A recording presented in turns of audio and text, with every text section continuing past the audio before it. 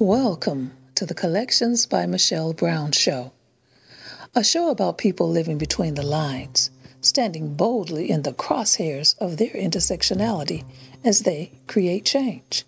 This episode is brought to you in partnership with the Center for Peace Counseling and Holistic Healing Services.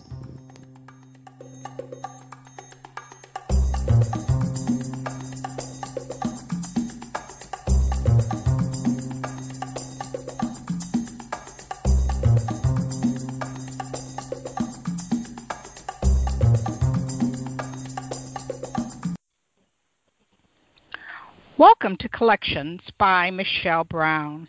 I'm your host, Michelle Brown.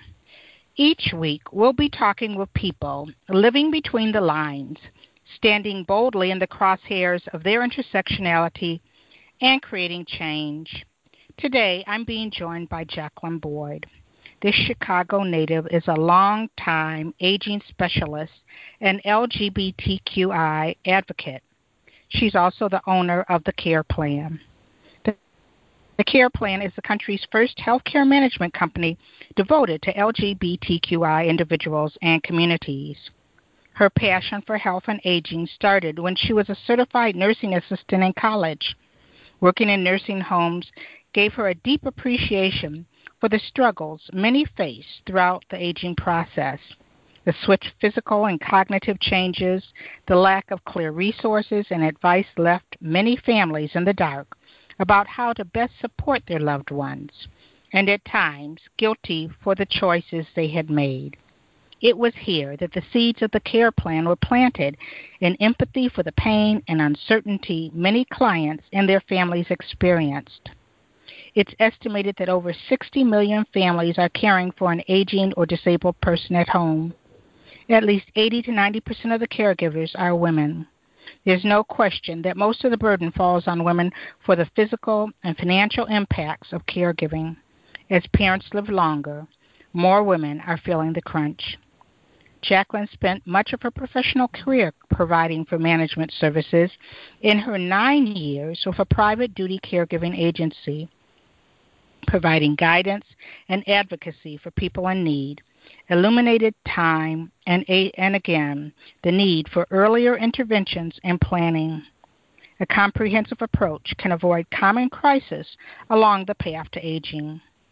The Care Plan is celebrating its second anniversary with its clients and supporters at Affinity Community Services, sharing her knowledge, information, and passion to help others overcome caregiver stress and enjoy your time with loved ones is the Care Plan. Welcoming today to Collections by Michelle Brown is Jacqueline Boyd. Jacqueline, welcome to the show. How are you today? Thank you so much. I'm doing quite well. Thank you. How are you? I'm doing good. You know, we met over a year ago on another show that I was doing. It's called Can We Talk For Real?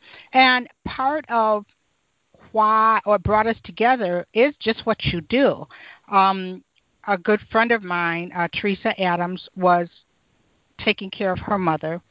I've gone through it, and I know that as we move into this time of year, part of the reason I wanted you here is like, this is a time when we sort of kind of come together, and all our families, either biological or our chosen families. And sometimes in doing that, we think about, the traditions and the good times, but sometimes that's a moment to sort of like look around and see what's happening, what's happening with mom, what's happening with our partner, what's happening with our partner's family. And like you say, how about enjoying the time with loved ones. Mm-hmm. Absolutely. Mm-hmm. When you were doing this, when you got involved in this, I know that you studied it, you worked in the industry. What's the biggest thing that you find that really throws families and individuals for a loop? I think the biggest challenge to having any kind of successful aging or even healthcare experience is a lack of planning. So many families that I work with don't communicate about what their wishes are, what mom and dad's wishes are specifically, or the older adults in their lives. And there's sort of this veil over aging. Like, people don't want to think it's going to happen. And for those of us who have been caregivers, that really does us a disservice, because there's so many points along the way where I feel like the families I work with are saying, why didn't someone tell me this? I wish I would have known this. I wish the doctor would have thought to communicate this to me. And it's not really anybody's job within healthcare systems to be your advocate as a family. So that's the work that we do, is we are the independent, expert, advocate, place you can go to really get a real understanding about what can we expect, how do we plan for the future, and how do we make sure our loved ones are as well cared for as they can be. And just to share an example of that, oftentimes I've worked with families where maybe mom or dad is struggling and has had memory loss, and they don't know where the best facility is to take them, or they want to stay in their home. So how do we hire caregivers? There's hundreds of caregiving agencies to choose from. How do we go about that, and how do we get mom and dad to accept the help? There's a lot of issues just in that one question of mom or dad has memory loss. How do we address it? Mm-hmm. And if you don't have somebody who's been down that path before guiding you, you're going to make every mistake in the book, and you're going to feel badly about it. And there's no reason for that. So that's why I started the company, because it felt like so many families were approaching aging from a place of lack of communication and lack of knowledge, and I really wanted to change that. So I would say that's the biggest issue, is people don't talk about aging, and they don't plan for it in the same way that we plan for everything else. You know, that makes so much sense to me, because, you know, I think I've shared with you before, like, my mother died suddenly. And, you know, we didn't talk about it. I mean, it was just like she was the rock. You knew she was going to be around, like, forever. She never talked about anything. You know, she just made it happen. And when she died, I immediately got that mantle, you know, with no preparation. Mm-hmm. And, I mean, afterwards, I mean, I found myself one day sort of sitting there talking to her, saying, you know, Mommy, why didn't you tell me you were trying to do all of this? Why didn't you tell me that, you know, Aurelia was at this place, and little Nanny was at this point, and Daddy was this? You know, it was like, but we just, like you said, that communication, we just didn't talk about it. Yep. Absolutely. And it creates more of an opportunity for us to feel guilty, which is not how your mom would want you to feel, or confused or anxious, you know, because you don't know, and that mantle is heavy.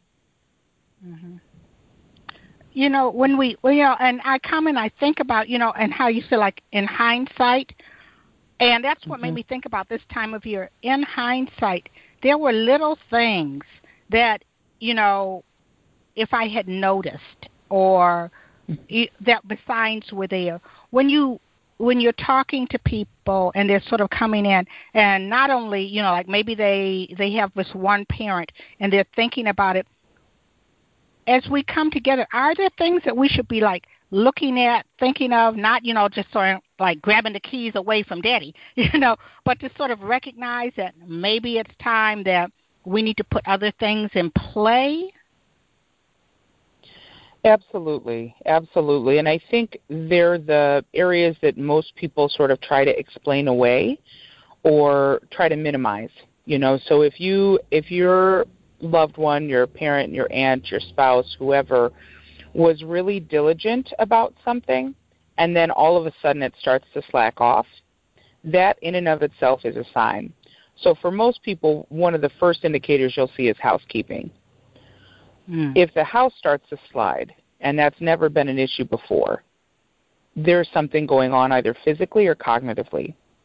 If you notice some memory loss, and I'm talking specifically about short-term memory loss, because especially in I'm African American, in our communities, oftentimes there's the idea that, oh, it's normal to lose your memory. It's normal that they'll forget things every once in a while.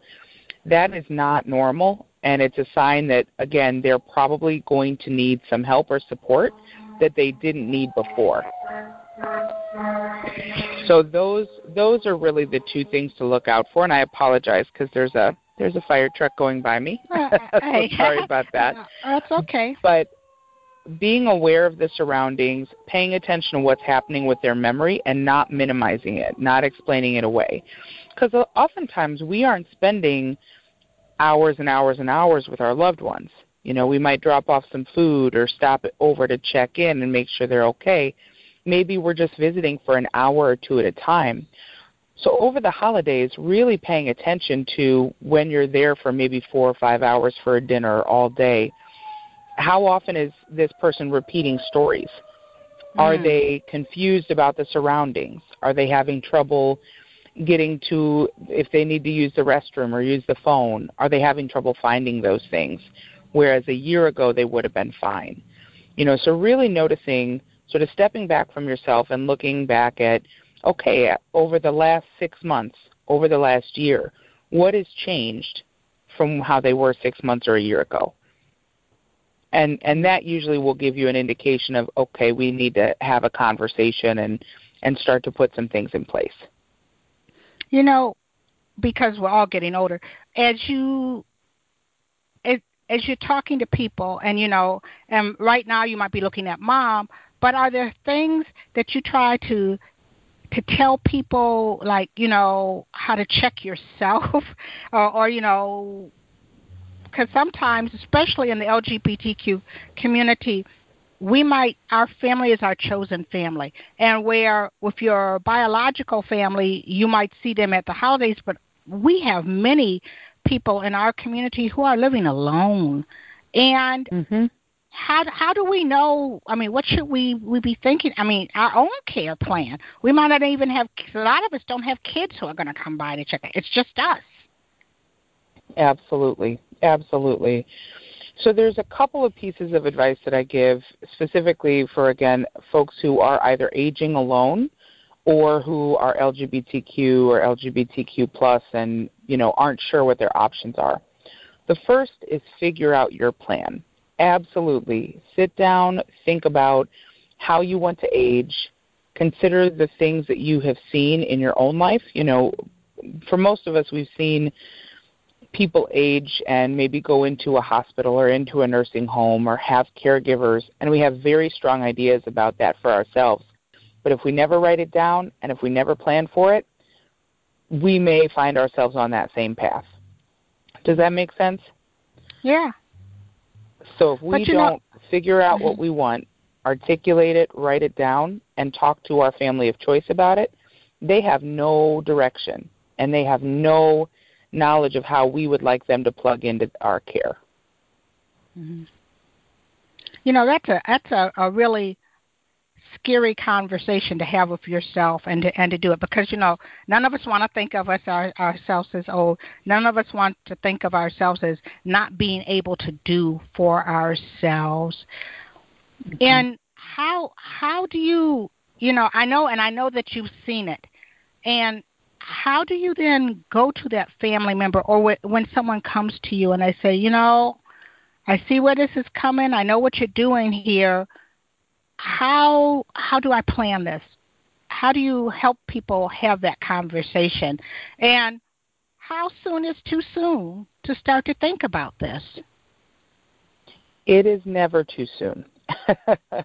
So I am 34 years old, and I have my power of attorney for health, my power of attorney for property, my living will, all of that sort of paperwork, as well as a general care plan for myself, already drafted up. My family and my family of choice know exactly what my wishes are. So it minimizes anxiety for me and for them. And if there's ever a health concern, they all know and have been told numerous times what I want to have happen. So that's really important, because even if it's uncomfortable, I think the risk is greater to not talk about it. Because if we're not honest with ourselves, and if we're not honest with the people we love, we again can burden them with those feelings of guilt. Am I doing what my loved one would have wanted? Was it the right decision to, tell the doctor yes to this surgery, or to say yes to the nursing home, or to, sell her house? There's so many decisions that are made by our loved ones when we're not able to make those decisions. And they have to have a roadmap, I think, to be we will be better equipped as caregivers if there's a roadmap available. So absolutely, it's never too soon to do. Talking with someone who, like myself, who's an advocate, where this is what we do every day, it can be really helpful because it also, at least my agency, we come from a practical place. So typically when I sit down with a family unit or a support team, we get all the concerns out on the table. What are the things that you see coming, that you're worried about, that keeps you up at night? And then together we formulate a plan. So having someone like myself where we can help facilitate a conversation that is respectful and focused is incredibly useful, because you know how it is with family and friends and family of choice. You have old patterns and you're used to talking from an emotional place. Whereas when you have somebody there who's there to hold the space and get a job done, that's what's going to happen. And I would say for all of my clients, the feedback that I receive is that was a lot easier than I thought it would be. It's a lot easier to talk about it when we talk about it in practical terms. Do you ever find when you go into that family unit and they've identified the caregiver, do you ever want to say to the caregiver, by the way, have you done these steps? Yes, all the time. And in fact, I do. Oftentimes I'll just remind folks that if this is how you feel for your parents or for your loved one, you deserve the same courtesy. We all worked far too hard and have been independent for far too long to let other people make decisions at the end of our lives. I believe that we all have earned the right to be in the driver's seat until we transition out of this life. I was looking in your page, and there are so many things that, I tell people often that, I learned it by a baptism by fire to where, and then I saw, thank God somebody is doing it, because, like I said, my mother died, then there was my father, then there was his sister, then there was her sister, and it was like a 10-year, almost like a 10-year lost time. And in fact, my son has said, Mom, he read something. He said, that was you. He said, it was like for 10 years, you just lost it. And she said, all you were doing was taking care of people. And one of the things that you say is how to take regular time off. And I think that one of the things that I found, and that people didn't recognize that, I recognized after my mother died that I was, and like you said, that guilt part, that there was a period of time when I probably should have said to her, take some time off for you. But I also recognized, like you said, we get into this role, and nobody said that to me. How do you get families, because it's going to fall on one person for the most part, but how do you get families to recognize that, there's no spectator sport here, that sometimes someone has to step in, even if only for, hours a week, to give that caregiver a break? How do you make it like a team effort? Well, there's two things. One is bringing it back to areas of agreement, right? Because if we're talking about a unit where it's family or friends, people are going to have their own perspectives and their own priorities as well as their own lives happening.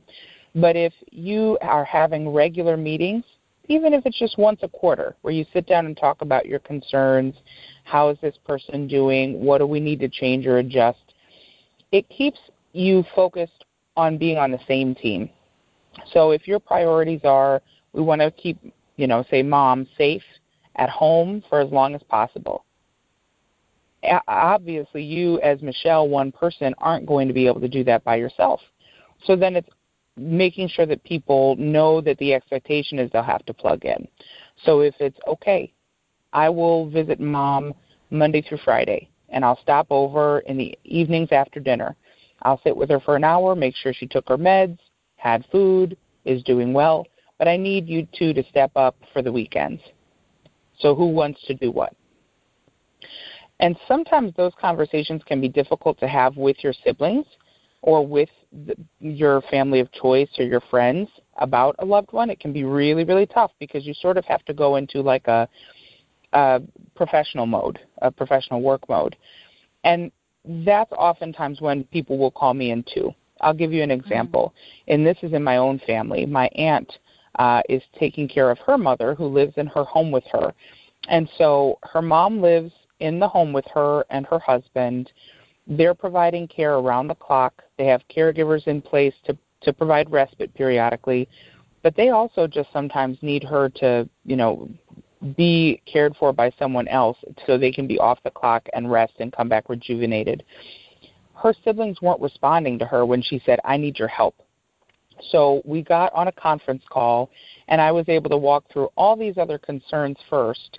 And then by the time we got to the end of the conversation, it was clear, well, we're all on the same page about her being home, watching the finances, and the reality is that one person can't do it all. So we do need to have everybody else step in. When can you show up? When can you take a week off and come be here? Because sometimes, again, you can't say that to your loved ones and have them hear you. So someone like myself is able to bring a different type of accountability to the conversation. Now, we've come a long way as a community, as an LGBTQ community.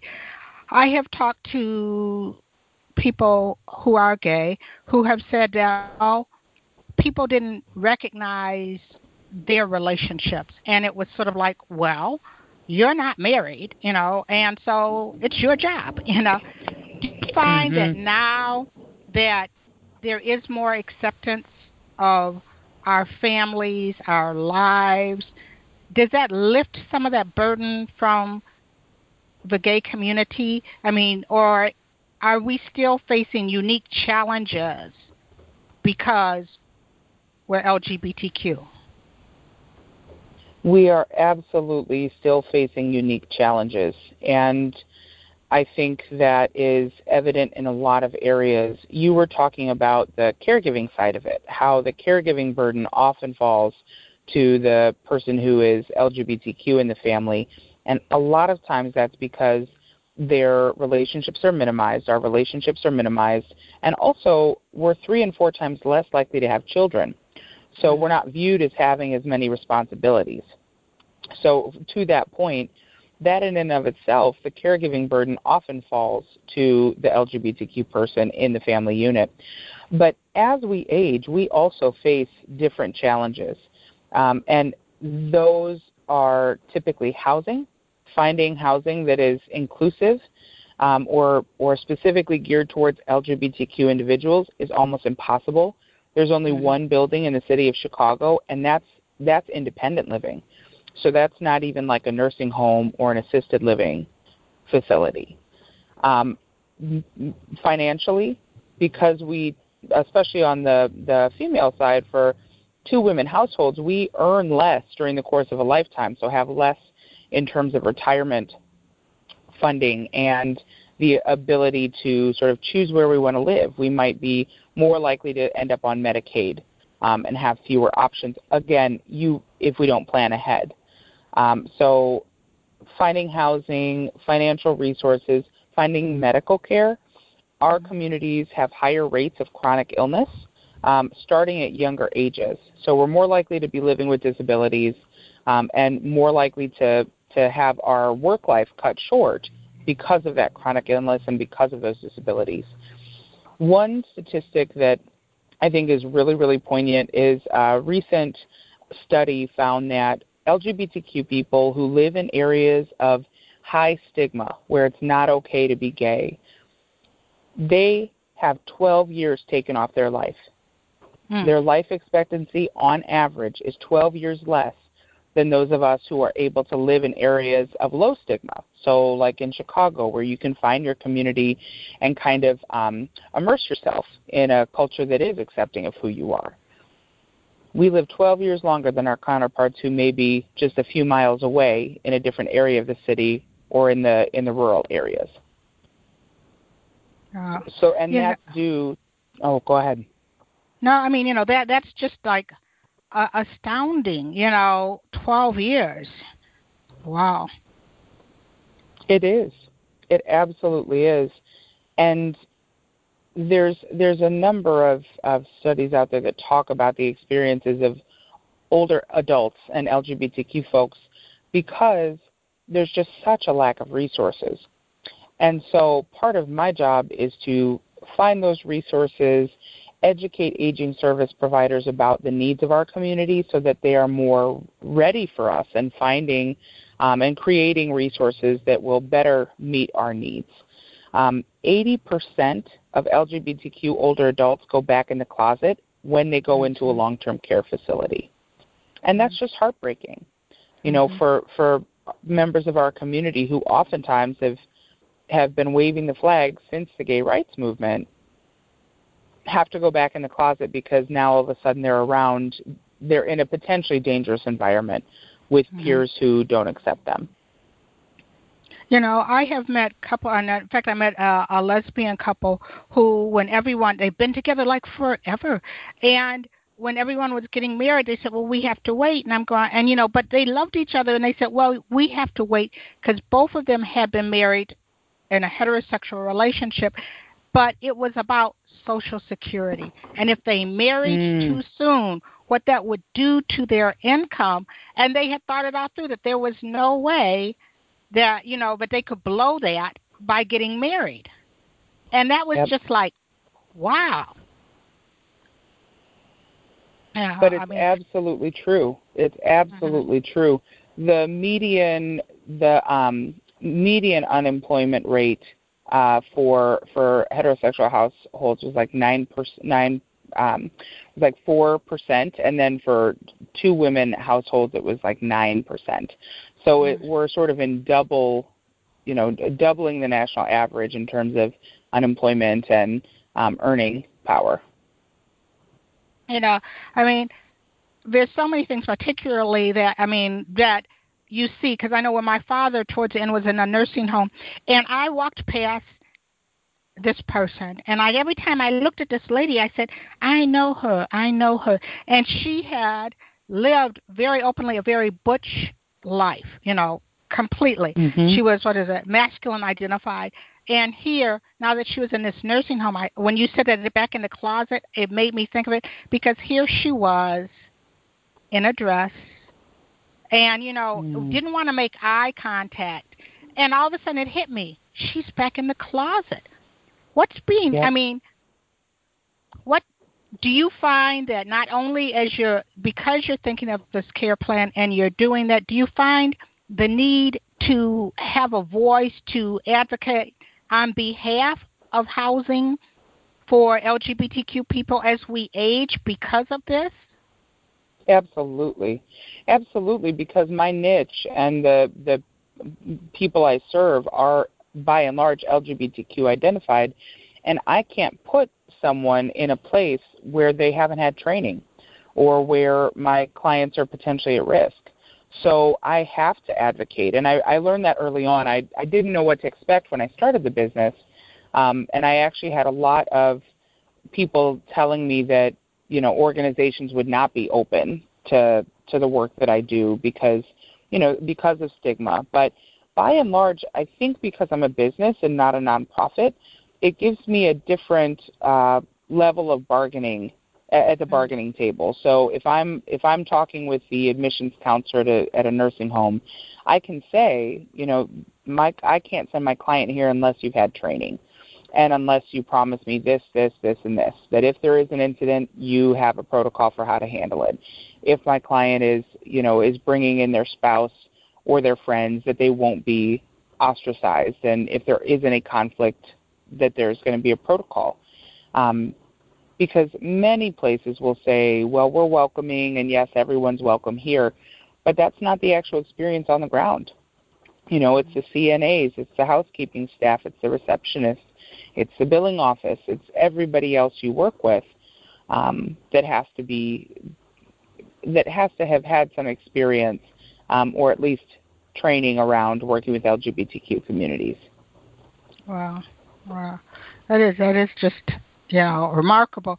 But we know, and that's a part I think that we don't talk a lot about, because like you said, like I was telling you, when marriage comes, everyone, marriage is just great. Why wouldn't people get married? That's the reason why. Or the fact that you can end up in this case, and if you haven't planned, you can end up going back into the closet and, living these I can't imagine living a life out and then going back into the closet at a time when you feel most vulnerable. Right. Yeah. Absolutely, and isolated. And that sort of gets back to the point you raised before of many of us as we age are living alone and are feeling isolated. And that pre-planning, I really view as one of the best strategies that we can have to age successfully and to not be alone. It's crossing that bridge of, okay, these people are my friends or my family of choice, and having those conversations about what that really means. Because otherwise they don't know. If you think about your biological family and the fact that you showed up for your mom, if you think about your friends, you probably have a handful of friends that you would want to show up for in that way. But if they haven't given you permission, if they haven't said, yes, I want you by the hospital, yes, I want you to take me home after the hospital, yes, I want you to advocate for me with the doctors and make sure that I'm receiving the best care possible, then you don't always know if it's your place or not. And you don't want to violate someone's privacy. So that pre-planning and bridging that gap and just telling your family of choice, yes, I will show up for you in this way. Will you do the same for me? Really, really decreases isolation and gives us a better leg to stand on in terms of having a successful aging experience. Okay, Jacqueline, we're going to take our first break here, and I want to come back and talk to you a little bit more about that. You're listening to Collections by Michelle Brown. Today we're talking to the owner and founder of the Care Plan about planning for aging and with our family. We will be right back.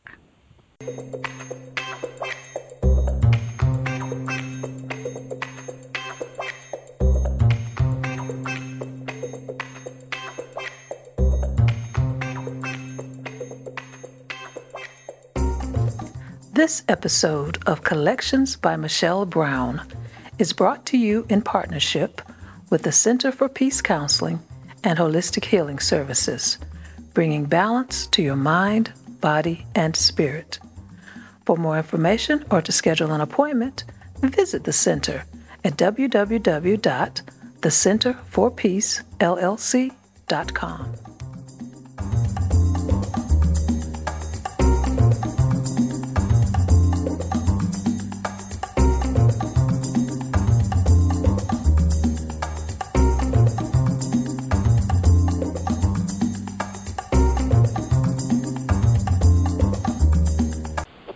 And we're back with Jacqueline Boyd, who is the owner, a long-time aging specialist. She has the Care Plan in Chicago. Jacqueline, how important, especially everyone thinks, we've come so far, but we see now that every day rights are being rolled back. If you're particularly, heaven forbid, you're gay and an immigrant. But our rights are being rolled back. How important is it to have that paperwork to designate who is going to be part of your care team? It is perhaps the most basic and most important thing you can do to make sure that your wishes are carried out.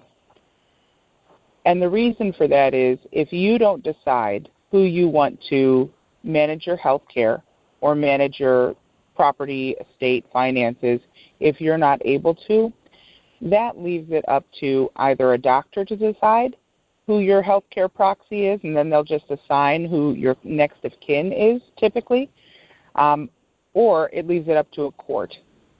And either situation completely takes away your power and decision-making.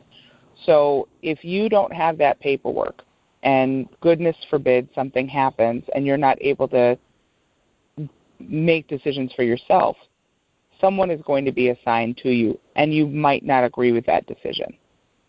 And if you haven't had conversations with that person, then they really have, it's a shot in the dark as far as what your wishes were, and they have no idea how to carry them out. Now, particularly, I mean, and it goes both ways, when you're LGBTQ, sometimes you are that person who's taken care of, and sometimes you're the person who needs to be taken care of. But your biological family might not be as, they're opening and welcoming up until that point. Like you see how often do you see how a trans woman or trans man will be misgendered, or when they're no longer able to care for themselves, that this family steps in and then they do whatever. If you have these in paperwork in hand and you're taking care of all of this, can it be reversed? Or, I mean, can you say that, okay, I know for a fact I've gotten this to say how I want to be cared for. If for some reason I can't make decisions, that my biological family isn't going to be able to just sort of rush in there and undo everything that I've done? The best thing you can do is invest in talking to an attorney and having an attorney execute the POA is what it's called, your advance directives, the power of attorney forms, because then you have the greatest chance of it remaining intact. No one else can revoke a power of attorney for you, but what a lot of people don't think about is if you develop memory loss and all of a sudden your family's coming around or your niece and nephew is coming around, they're who you are used to seeing, and that's who you might decide to make them your power of attorney. So they could ask you to sign a power of attorney. And I think a lot of your listeners are probably aware of financial abuse that can happen and elder abuse that can happen. But oftentimes, if we are the aunt or uncle without kids, other people in the biological family may start showing up towards end of life. And that's just an unfortunate reality. So making sure that you have a power of attorney and advance directives that are executed by a lawyer is the best thing that you can do, because then it's on file with the attorney, it's on file with you and your power of attorney, and it's been executed properly so that nobody can question it. So you had to learn a lot. I mean, you started really, you had to learn a lot. I mean, I imagine initially it was you saw how these people were being treated. You had empathy. You wanted for the pain and the uncertainty, but it looks like you had to go back and learn an awful lot to do what you're doing. Yes, that's fair to say. But I love it, and that's really the joy of being able to live your passion and purpose every day, is that I started out when I was 18 in nursing homes, and I just loved being able to work with older adults, with people who had been around for a long time, and who were in vulnerable positions and received comfort from just companionship and quality care. And then working for a caregiving agency, I had a number of positions in that agency, but learned how to support caregivers and the clients we served, whether they were at home, in a hospital, in a rehab, in assisted living, and everywhere in between. And so then there was a gap when I started this company. I still learn something new every day, and that's the way it should be.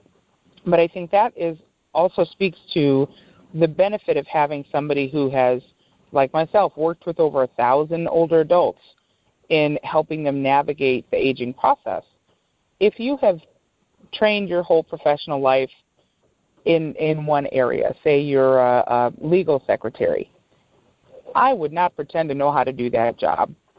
And just because a situation arises doesn't mean I'll be good at it.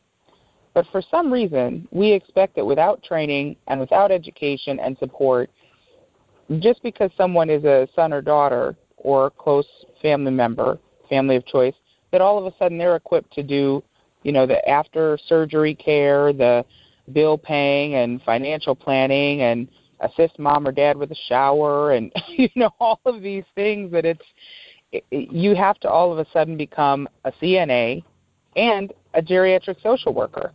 And that's completely unreasonable, I think, because it's taken me 16 years to learn everything I know. And my job is to really make life easier for the people I work with. But if folks are listening and are feeling overwhelmed, anxious, like they don't have enough information, please know that is normal and you're not alone.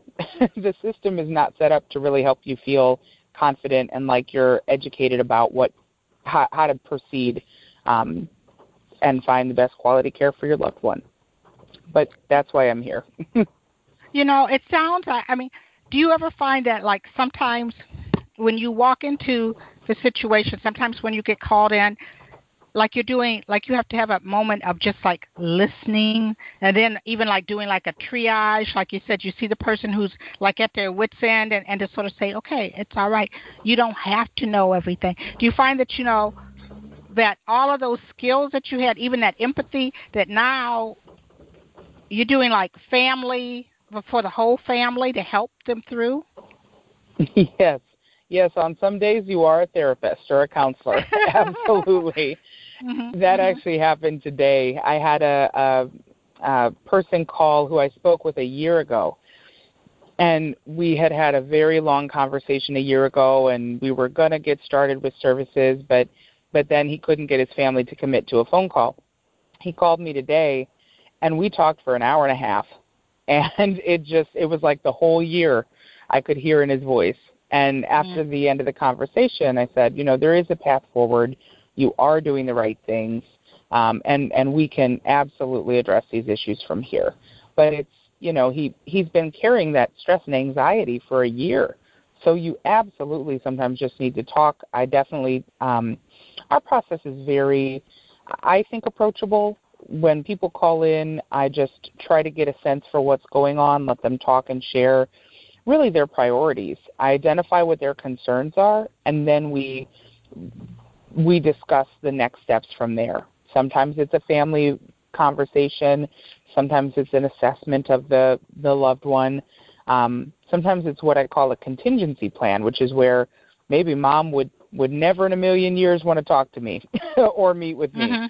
But the people who are caring for her can get on a phone call, and we can come together as a group and find those points of agreement. So yes, absolutely, communication and support is a huge part of what we do. Do you ever find that there's someone who might come to you and you have to really help them recognize this web of support that they have, who might come and say, I'm all by myself. I have nobody. That happens a lot, and I think, part of, again, the benefit of working with an advocate is you don't know what you don't know. So oftentimes during those consultations, I'm helping educate people on what's available. Like, for example, I've worked with veterans who have taken no advantage of the benefits of the VA, which can cover everything from medication to caregivers. Or for people who have long-term care insurance that they really didn't know how to use or what it was for. They just bought it because they thought it was a good investment. And I help them understand, well, this is what it's going to take to access this policy and use it. Or city programs. We are one of the only organizations that I'm aware of that does care management that operates on sliding scale. So we have clients that are on Medicaid as well that need help with, how do I find the best facility for me? Or find the resources that I need. So yes, absolutely. Do you ever, there's something cool sometimes to me about being around our elders. Like there's those stories, there's those things that just sort of like make you feel that you're part of that continuation of history. Do you have any relationships that where maybe you started going into doing it, but you and Nana just sort of clicked, and then you go back and check on them? Oh, for sure. One of my first clients, actually, when I started the business, I had met at Howard Brown because I was giving a talk, and I met her daughter, and then we worked together to get her a knee surgery she needed done and get her Medicaid coverage straightened out. And then after that, we just stayed in touch, and so I still connect with them regularly, and they're coming to the anniversary party, and you kind of become family because you're just involved in such intimate parts of people's lives. Wow. Yeah, I think that is just like amazing too. And I was, like I said, I went to your website, and there's so many like basic things that you talk about getting help, getting educated, taking regular time off. And the part that I really loved is like making time for fun with your loved one. Because like you said, they might have all these things going on, but sometimes just that sitting down and laughing and sharing the stories, it's like I often tell people this is when you get to this point with your parent or your elder, it's such golden, precious time, and to find ways to savor those moments. Absolutely. And I'm curious to hear your thoughts on this, but I really feel like it's even more important, or just as important, I should say, for us to do that when we're caring for a spouse or for a partner. And I think in as LGBTQ communities and our caregiving style, oftentimes we'll be taking care of our loved one for years and years and years. And over time you forget, or if you don't build in those moments as well, you lose some of that primary relationship. Like if we were best friends and partners and in love for 30 years, and then somebody gets sick and they're sick for 10 years, that's a marathon. So making sure that you still have time to connect as partners, not just as a caregiver and, somebody who needs care. Because that replenishes and refills the relationship, I think. Well, once I was, in fact, I was at a Creating Change, and we had this group, and we were talking about it, and I was telling them I had worked with this couple, and one of them was in a horrific accident, which really left her paralyzed, like from the chest down. But there would be a time when her partner would come in, and there'd just be that way that they would connect with each other, and they would watch, I forget what it was, some crazy silly program that they had always watched, and there was just like that moment when it wasn't like, oh, I'm in here to come and move you and do this and that. They were still connecting. And It was just like, that was to me was like so beautiful, that here they were able to have that connection, that just the way that she would touch her partner on her face, and you could still feel that love. And like you said, that long-term thing to forget that little bit, little bit, it's just amazing to me. And I know that's part of, and even before marriage, we've had couples who have been together many, many, many years. And that was love that made them stay there. They didn't have that legal obligation. They didn't have to worry about divorce or whatever. It was just that, how do you keep that alive? And I think that having that fun, if it's like, I knew a couple who went fishing, they, no matter what condition, they still planned that fishing trip, even if all it meant was sitting there by the water, where one of them was catching a fish and then showing the other one. That's so important. And I thought that it was wonderful that you, in your page, on your webpage, you talked about that making time for fun with your loved ones, because even in the hard times, it can be something that can be fun and laughter, and that's so important. Absolutely. I'm glad you brought that up, because I think, again, for your listeners who are caregivers currently, there's oftentimes this feeling that you just are depleted and frustrated, but you can't say anything or you can't create space for yourself. And if we are not at our best if we are tired and stressed out and snapping at the person we love and feeling like we're not hitting the mark. So making sure that we do that, take time for ourselves, and also build in those date nights or those special times so that you can see your loved one as your loved one again and not as just a responsibility. Mm-hmm. Yeah, that's a beautiful story. Thank you for sharing that. Mm-hmm. I mean, like I said, sometimes it's like a blessing. I mean, even when you see some of these things, but then you see those moments, and it sort of like reminds you of like what it's all about, and to savor those moments, So, so we're going to take our second break, and then I want to. 2 years coming up. Woohoo! Congratulations. So we will be right back with Collections by Michelle Brown and my very special guest, Jacqueline Boyd of The Care Plan.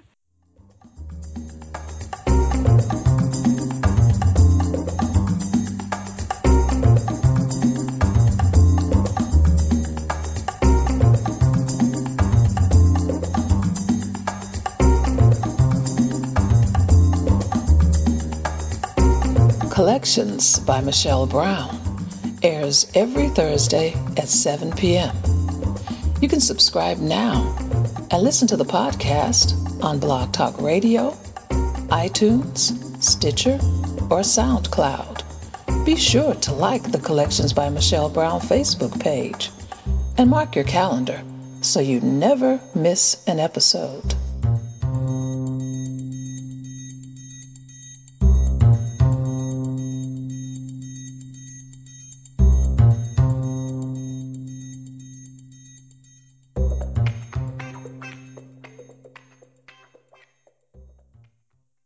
And we're back with Jacqueline Boyd.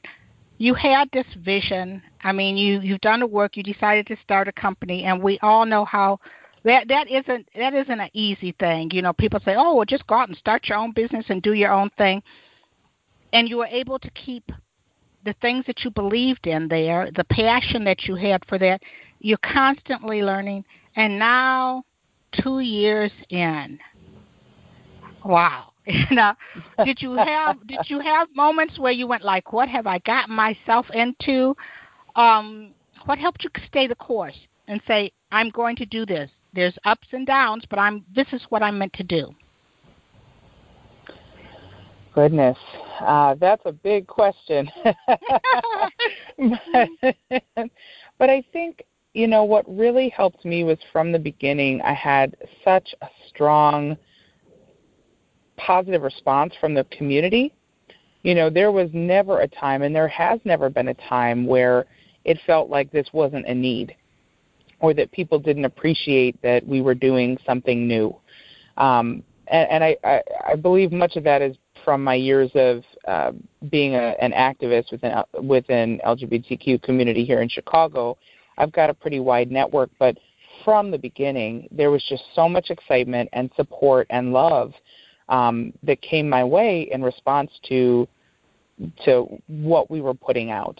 That really has always brought me back to center to say people need this.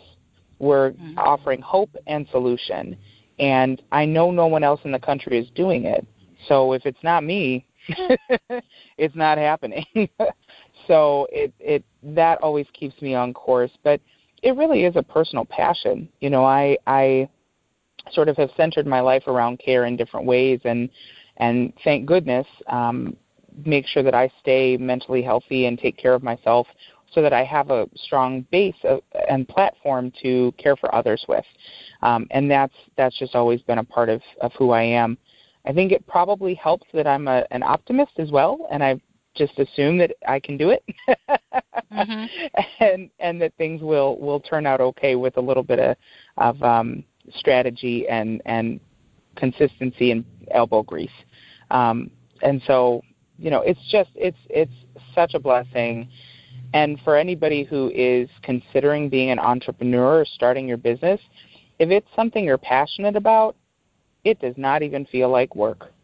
You know, it has been a complete mind shift for me from working a 9 to 5 or 8 to 5 job to being able to have quality of life and really live every day in accordance with my purpose.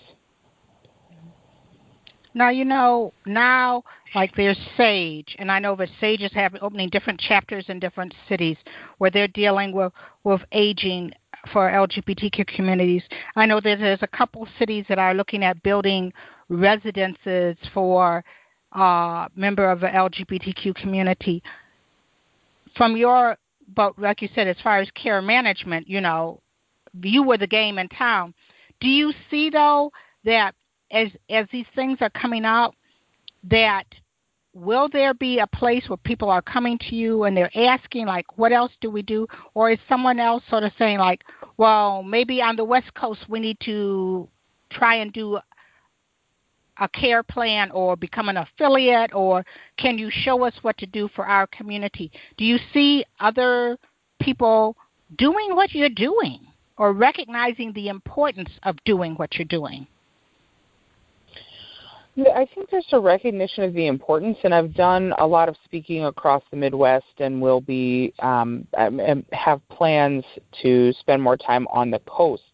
And I actually partner with SAGE. I'm glad that you brought them up because they are such a fantastic resource. They have 28 affiliate offices around the country.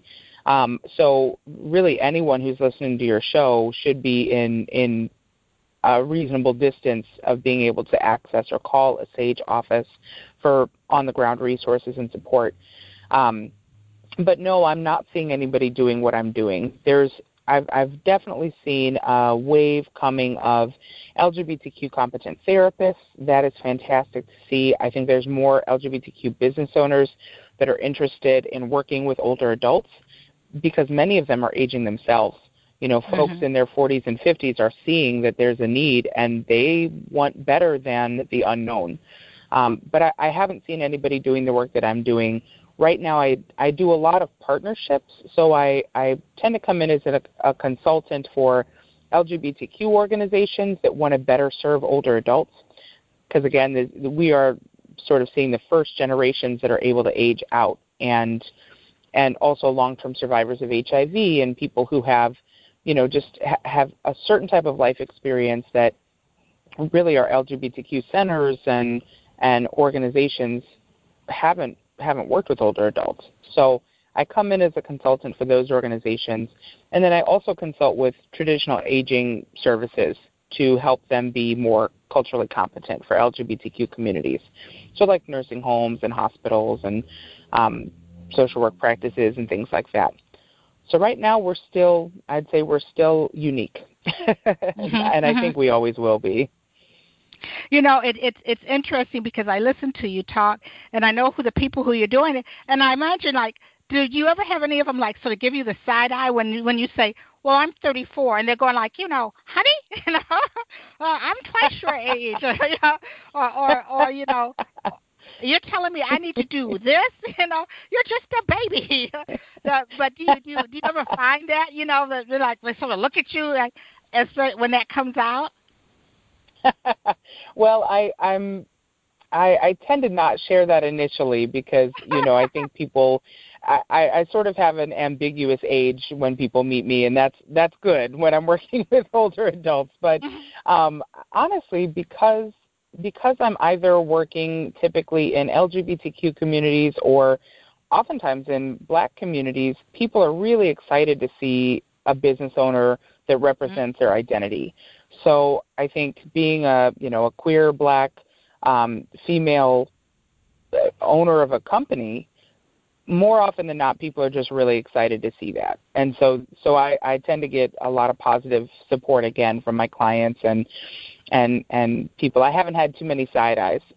I've been lucky. Yeah, I think that it's so great because, you know, I was at we had the Ruth Ellis Center here, and I was talking to this young woman. I mean, well, she's like maybe 20, late teens, and she was talking like, you know, things that she was passionate about, but she didn't know if she could ever, like she had to be waiting until like she was like, I don't know how old before she could start a business. And like you said, I think that that's equally as important, not only what you're talking about people doing, but the fact that here you found your passion.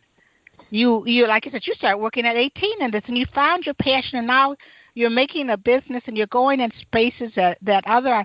I mean, that in and of itself is a story, a separate story. But the part about finding your passion, the thing that you love, and the thing that you're doing it in your niche, that you found it and you're doing it. Okay, so you're getting ready to celebrate your second anniversary. What's the future? What do you see coming, down the pike? Well, there's a lot coming down the pipeline, and I'm so excited to be able to be on your show and share it. We have a YouTube channel that I post weekly videos on. So wherever your listeners are at, they can stay tuned on Thursdays for our videos, which are released on a weekly basis and cover a variety of topics. So we put that out as education and support for, again, families and for caregivers who need easily digestible, practical advice. So we've done everything from how to talk with stubborn parents to how to find a nursing home, understanding what hospice is, and how to minimize isolation as an LGBTQ person. The topics are really far-ranging, but I think it's a great tool for people who are caregiving or imagine that they may be in the future. So that's really exciting. And how do they find that? Do they go to, is it under, the care plan? They can go to our website. Okay. On our website, there's definitely a link. But, yes, the care plan is a channel on YouTube. So if you go to YouTube and look up the care plan aging, you should be able to find us. But the easiest way is probably just through the website because it's on the first page. Okay. That is so cool. That is really cool. Yeah. I mean, you see so many people who are saying they're learning stuff through YouTube, and who would have thunk? I mean, I'm going to go look at it. I mean, and that's kind of cool too. It's like you're dealing with today's thing, but you're using technology, you're using social media, you're using you're using what's at hand to handle this, to give people information. Yes, we are trying, and I think that's the benefit actually of, my being in my 30s and starting the business, is that has always been important to me. I know that as a caregiver, you are stressed out, you don't have much time. Reading a book or, going to a class is almost impossible, but a 3-minute video, that's more feasible. So the other thing that's coming out is I partnered with Sage on a care planning guide that is geared towards LGBTQ folks who are going through a medical procedure. So it's a care planning guide on how do you care plan for a medical procedure. So that is coming out very shortly, and it should be available online in the next couple months. Mm-hmm. Well, it sounds like you would be in great demand for people to talk about and to do training, like you talked about the training that you go in and you do into nursing homes, assisted living. Do you see yourself doing more of that? I do. I would really like to because it's so necessary. So I do provide, we're starting to do our own in-house trainings, and I actually have a training coming up on December 1st from 1 to 4 at Rush Hospital. And that's geared specifically towards social workers and counselors. It's continuing education units, and it's 3-hour training preparing them for supporting clients going through surgery who are trans or gender nonconforming. So there will definitely be more trainings coming out this year, which we're really excited about. Wow, that's great. I know that and that's interesting that you're doing particularly for our trans community, because many people, that they might be okay with the L, the G, and the B, but when you put that T up there, it's just like their head explodes, and it's like they don't know what to do. And I'm glad to hear that you have that component that's going to help with that, because that's often the thing that you hear from many of our trans sisters and brothers. It's like when they have to go in for this, that people don't know what to do with them. They don't know what to handle it. They don't know what to expect. Often they go in with a level of fear and concern because the people who's they're putting really their life in these people's hands don't know about them. Exactly. And really, whether or not you feel like contacting someone like myself is useful or helpful, have someone be your advocate. Have someone in your family of choice be your medical advocate. Let them come to doctor's appointments with you. Let them know about what's going on with your health. The more sort of shame and fear we have around sharing and being vulnerable about our health, the harder it is for people to support us. So whether or not you think, I'm going to pick up the phone and call Jackie, call your friend and make sure that you're not in a doctor's appointment alone, that you're not going through a procedure by yourself. It's going to go so much more smoothly if you have support. So, Jackie, I really appreciate you being with us today. Can you tell us, all the contact information for the care plan? Absolutely. So the website is one of the best places to start if you have questions. It's www.the-care-plan.com. So www.thecareplan, just with 2 hyphens. And then our phone number is 1-877-6-WE-PLAN. 877-6-WE-PLAN. And then you can find us on YouTube, on Twitter, on Facebook, all with the handles, the Care Plan. Mm-hmm. And are there, if someone, because interestingly, I have people who listen from all over and in South America. I don't expect them to call you, but if someone from another area outside of Chicago were to call, would you do a phone consultation to get them started, or are you that accessible? Okay, awesome. Absolutely. Yes, I've had clients from California to Virginia to Florida. So give me a call, and a lot of what we do is advocating over the phone or coaching. So we can at least advise you on the best way to get your priorities accomplished. That's great. Well, Jacqueline, I want to thank you so much, not only for being with me tonight, but for what you do. I know that I wish that back in the day, I had found you, because it can be, I often tell people, it can be one of the most rewarding experiences taking care of an elder through their health needs all the way through their transition. But it can also be one of the most challenging. It can be hard. It can beat you up.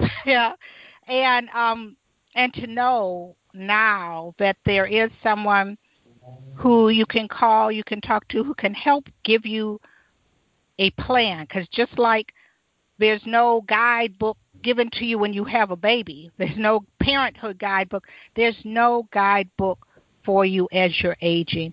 But it's good to know that there's a resource. Absolutely. And thank you so much for having me. And I know this is a subject near and dear to your heart. And I just really appreciate the work that you do and the comfort that you provide your listeners.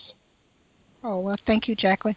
Well, I hope to see you. I'm not going to be able to make it there for the 2nd anniversary, but I will be in Chicago soon, and I hope to see you then.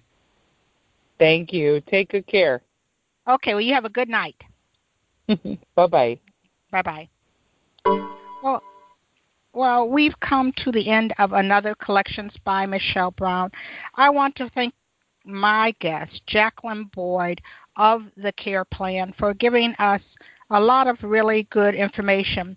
This is that time of year when family and friends, you come together and to celebrate, but also to think about each other and think about maintaining a good quality of life, of friendship, of family as we go into our golden years, as they call them. Again, I want to thank my guest, Jacqueline Boyd. I want to thank you, my listening audience. You can follow the Collections by Michelle Brown podcast on Blog Talk Radio, iTunes, Stitcher, and SoundCloud. That's all for today. I hope you'll join us next week when I'll introduce you to another amazing individual who's living between the lines, standing boldly in the crosshairs of their intersectionality and creating change. That's right here on Collections by Michelle Brown. Thank you for listening.